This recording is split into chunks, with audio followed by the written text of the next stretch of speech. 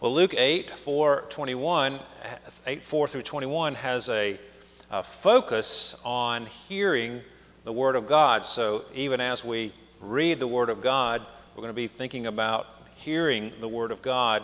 So give your attention now, as Jesus will be saying in this passage, give your undivided attention to God's holy, inspired, and inerrant Word, where it tells us.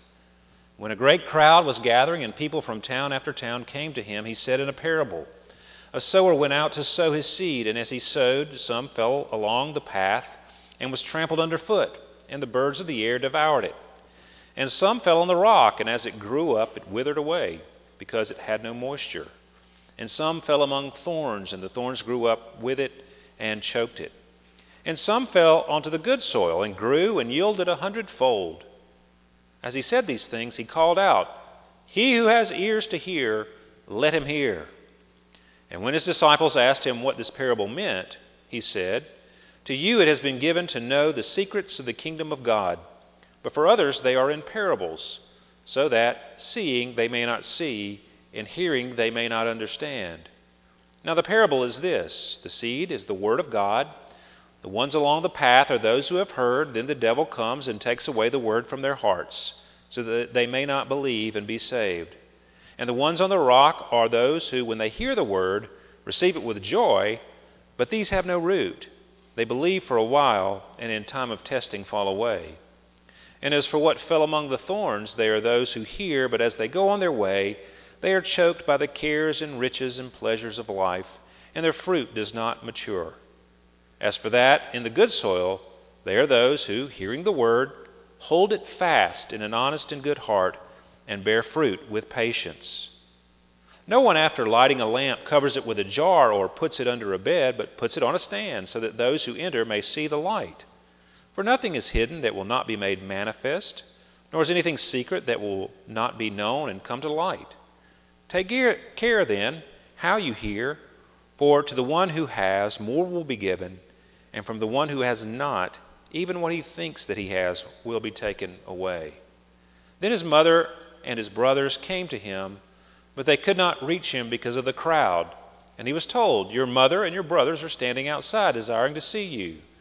But he answered them, "My mother and my brothers are those who hear the word of God and do it."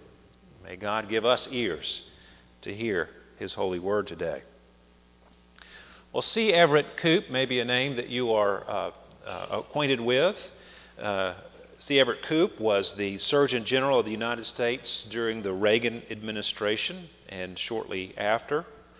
And before he became Surgeon General, he was Surgeon-in-Chief of Children's Hospital of Philadelphia. On one occasion, one of the nurses there at the hospital invited Koop to visit 10th Presbyterian Church in the city center, where a great minister by the name of Donald Gray Barnhouse was the minister. He went to the church, but he remembers thinking, "I don't believe anything this man is saying."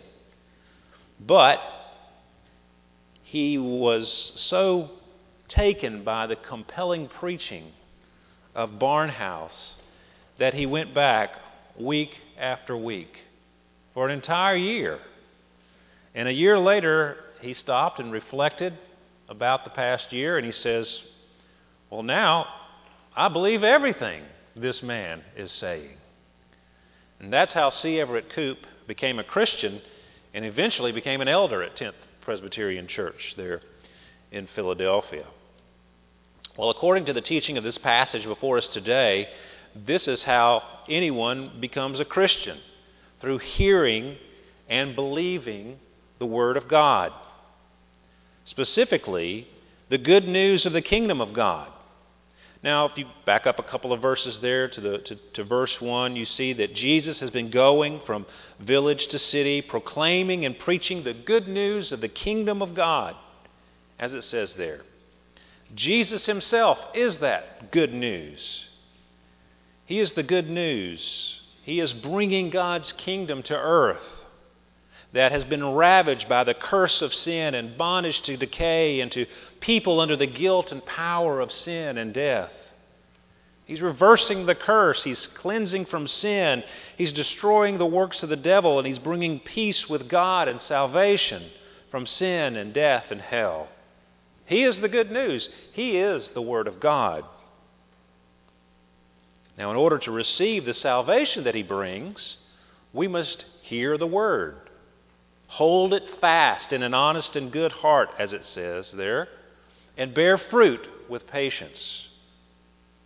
Whoever, with due attention and a yearning of salvation, listens to the message and by means of the exercise of faith obeys it, yielding fruit, will receive the blessings of salvation in an ever-increasing manner, and then one day in its complete fullness.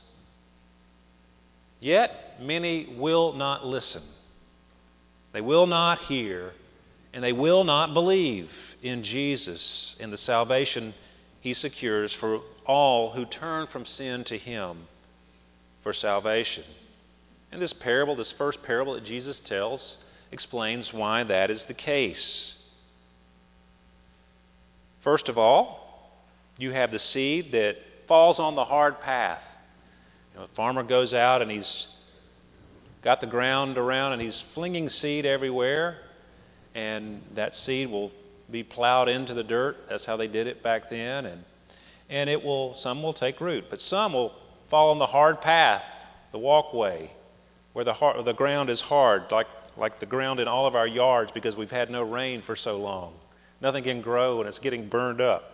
We'll talk about that in a minute. But that hard ground, the seed can't get in it. It can't germinate. Well, the seed is the Word of God that's being broadcast. It's the good news of salvation that's put out there. And the birds, or the devil, the devil symbolized by the birds, comes along and takes the seed away.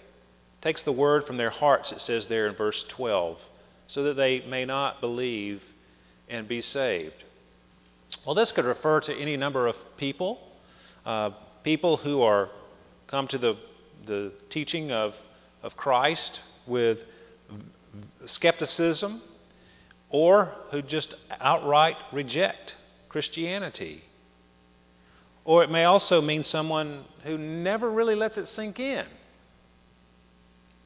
Seed has to sink into the ground in order to grow and produce fruit.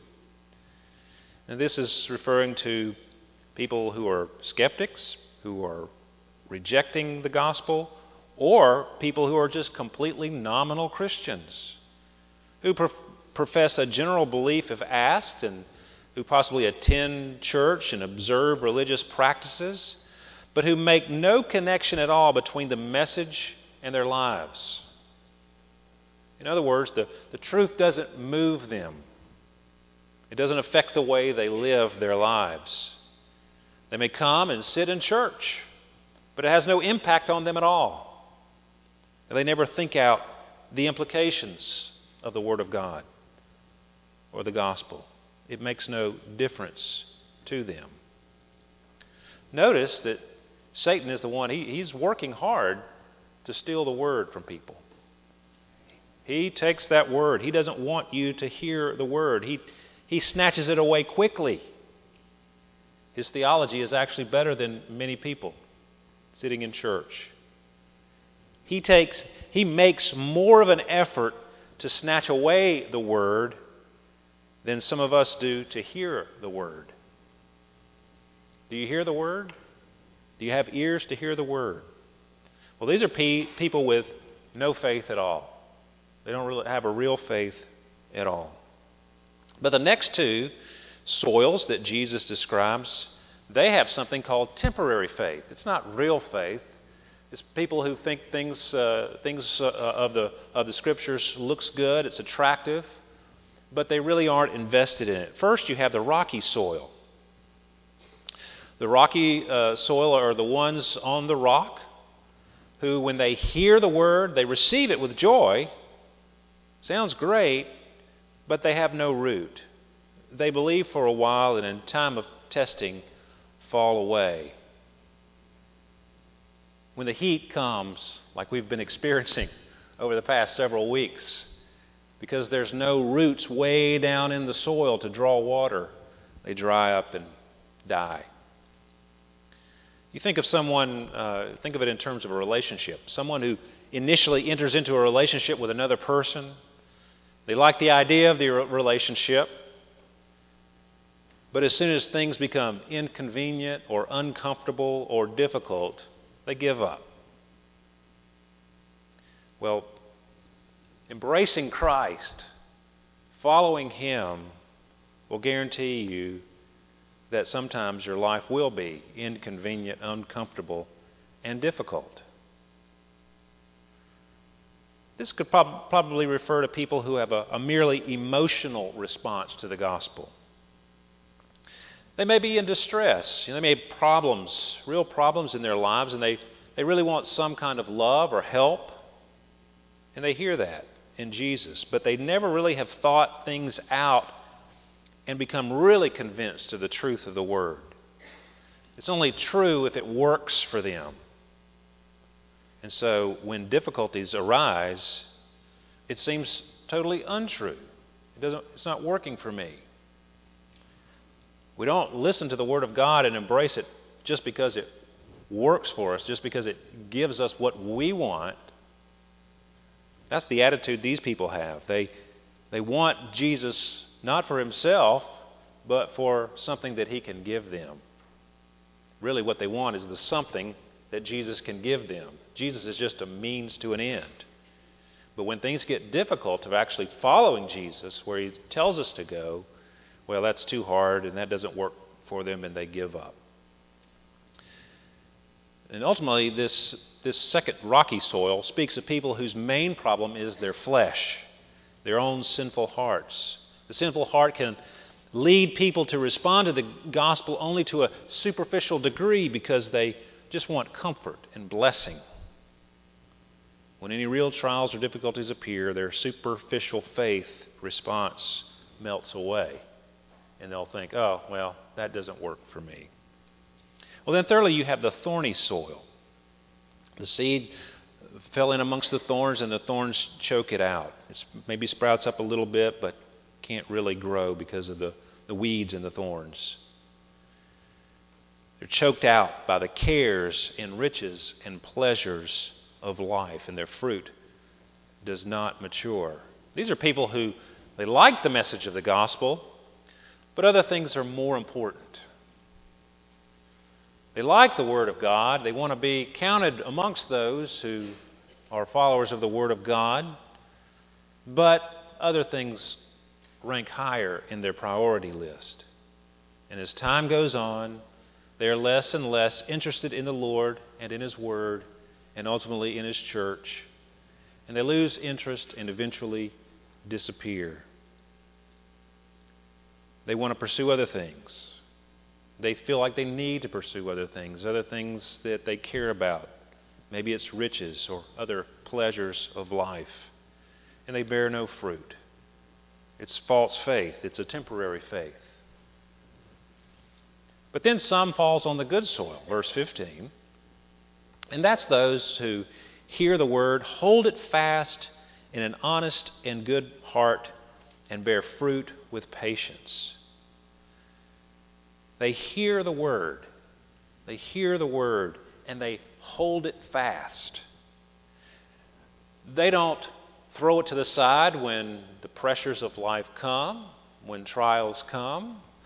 They don't leave it and neglect it and pursue other things like the pleasures and riches of life. But they hold it fast in an honest and good heart, and they bear fruit with patience. We can understand hearing the word, right? I mean, we know what that means. We hear it. We pay attention to it. We listen to it. You look at the prophets. You look at Jesus. He's always saying, you who have ears, listen. You who have ears, hear what I'm saying. The prophets were all saying, hear the word of the Lord. Hear me. Listen to God. And God condemns people because they don't listen. You don't listen to me. You go your own way. You're not hearing me. But we can understand what it means to hear, but Where do we get this honest and good heart? We don't naturally have an honest and good heart. So how are we to hold it fast in an honest and good heart? Well, we need Jesus to give us a changed heart. And that's part of what it means to embrace the Word, to come to it, submitting to it, and allowing it to do its good work in us, to soften that heart, to give us a new heart, to change our hearts. Look at verse 9. Jesus explains the purpose of the parable here. He says, the disciples came and were asking about the parable. And in verse 10 he says, to you it has been given to know the secrets of the kingdom of God. But for others they are in parables, so that, quote, seeing they may not see, and hearing they may not understand. To you it has been given. It's a gift. It's a gift to know the secrets of the kingdom of God. The mystery is the word there. The Greek word mysterion. The word mystery in the Bible is not really like the word we use. We think of a mystery as something that can't be explained, that's beyond our comprehension, that may even be beyond anyone ever understanding. But that's not how the word is used in the Bible. When Paul uses the word mystery over 20 times. When he uses the term mystery, and when Luke is talking about the mystery and Jesus is talking about mystery, he means something that would have remained unknown had not God revealed it. Jesus was a mystery, and the implications of who he is a mystery because it's not revealed clearly to everyone. But when it is revealed, it's because God reveals it. It's a divinely disclosed secret. Those who hear and hold fast the word in an honest and good heart do so because it has been given by God. And the reason I'm telling you that is because I want you to be thankful. If you can hear the word of God and if you're seeking to put it into practice in your life, that's a gift from God. It's not because you're cleverer than everyone else. It's not because you're more spiritual than everyone else. It's because God gave you the gift of ears to hear, eyes to see, and a heart to receive His Word. So give glory to God for that. But Jesus goes on and he quotes Isaiah 6. This is the episode where Isaiah is in the temple and he sees the Lord and all of His glory there, and there are angelic beings praising the Lord, saying, "Holy, holy, holy." And Isaiah just says, "I'm undone. The Lord is, so holy, and I'm a man of unclean lips, and I live amongst a people of unclean lips." And then this angel comes at him with a coal from the altar, and I'm sure Isaiah's going, "Oh, well, this is the end. It's over." And he touches his lips and he says, "I've cleansed you." You say you're a man of unclean lips, well, now you're cleansed. And God says, "Who will go for us? Whom shall I send? Who will go for us?" And Isaiah says, "Here I am. Send me." And what a mission he got, right? That's what he's talking about. God says, "I'm going to send you to this people, and nobody's going to listen to you." That's not a great preaching gig right there. You're going to be a preacher, and no one's going to be converted, no one's going to be saved. God tells Isaiah this, and this is what Jesus is quoting. "Go and say to this people, keep on hearing, but do not understand. Keep on seeing, but do not perceive. Make the heart of this people dull and their ears heavy, and blind their eyes, lest they see with their eyes and hear with their ears and understand with their hearts and turn and be healed." So Isaiah came and he preached plainly to the people in his day, but they wouldn't listen. They hardened their hearts. God sent Isaiah to these hard-hearted people to hold them accountable. They were graciously told the truth repeatedly by Isaiah and other prophets as well, but the people refused to listen. And they'll be held accountable before God for how they did not listen, even though the preacher was sent to them. Look at verse 16. Jesus says this, "No one after lighting a lamp covers it with a jar or puts it under a bed, but puts it on a stand so that those who enter may see the light." If you've been enlightened, if the Lord has shined the light of His love and understanding into your life, that should bear fruit in your life. It should shine forth in your life. If there's no light there, if it's hidden, then you really haven't heard the Word of God or responded appropriately to it. Verse 17, and here's the same thing He was saying to the people in Isaiah's day. "For nothing is hidden that will not be made manifest, nor is anything secret that will not be known and come to light." See, everything will be discovered. Nothing can be hidden from God. God knows our hearts completely and totally. He knows your heart. He knows who you are and what you are.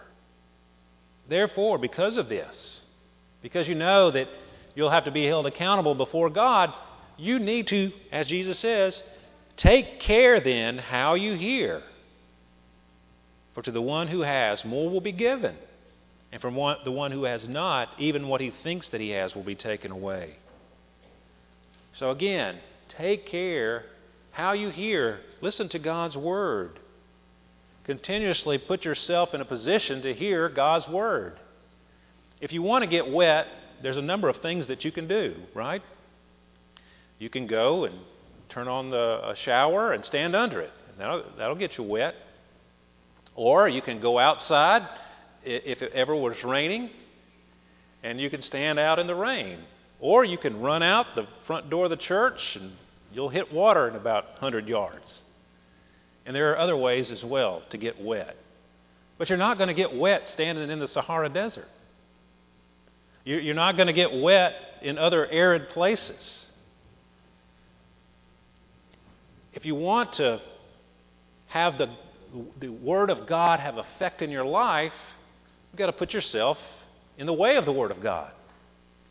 You've got to pick up the Bible and read it yourself. Very few Christians have ever read the Bible or read it regularly. You've got to take yourself to church where you can hear the Word of God faithfully expounded. God has commanded this. God has supplied this for us, for His people. The Word of God needs to be heard for it to have its effect. And when you do that, Jesus says, you will receive more. The one who has, more will be given. More of the blessings of salvation will be poured out upon you. Isn't that a wonderful promise? God is so gracious to us that He opens our hearts and our minds and our ears to His Word, and He's pouring in spiritual blessings through the Spirit applying the Word to our lives. So if you have heard the Word, if you have ears to hear the Word, believe it, hold fast to it, keep reading it and listening to it being expounded at church and other places. This is how God transforms and blesses His people. And those who take care how they hear will receive more and more spiritual blessings. And thus we will demonstrate that we are part of the Lord's family.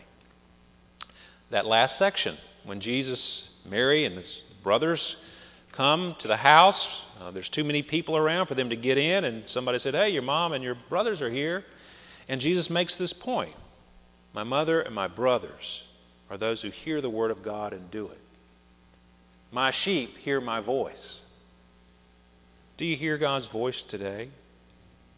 Are you listening to God's voice? Are you hearing it and embracing it and taking it into your heart and holding on to it and putting it into practice in your life? It's a little more complicated than just getting wet. Yes, you got to put yourself in the way, but you got to read it. You've got to come to try to understand it. You've got to pray for the Holy Spirit to work it into your life. It's good news. Jesus went around proclaiming good news. Something we ought to read about and enjoy listening to. May God give us ears to hear the good news and cling to it. Let's pray together. Heavenly Father, we thank you for the gospel, the good news of salvation. And Lord, we pray that we would hold it fast and that it would transform our lives by the work of the Holy Spirit applying your word to us.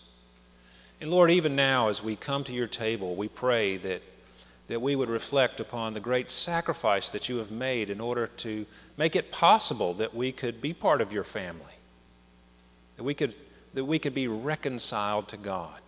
God and man could come together. Thank you for being, Jesus, the mediator between God and man. And Lord, may we cast ourselves completely upon you, come to you humbly, and may your word have its effect upon our lives. We pray this in Jesus' name. Amen.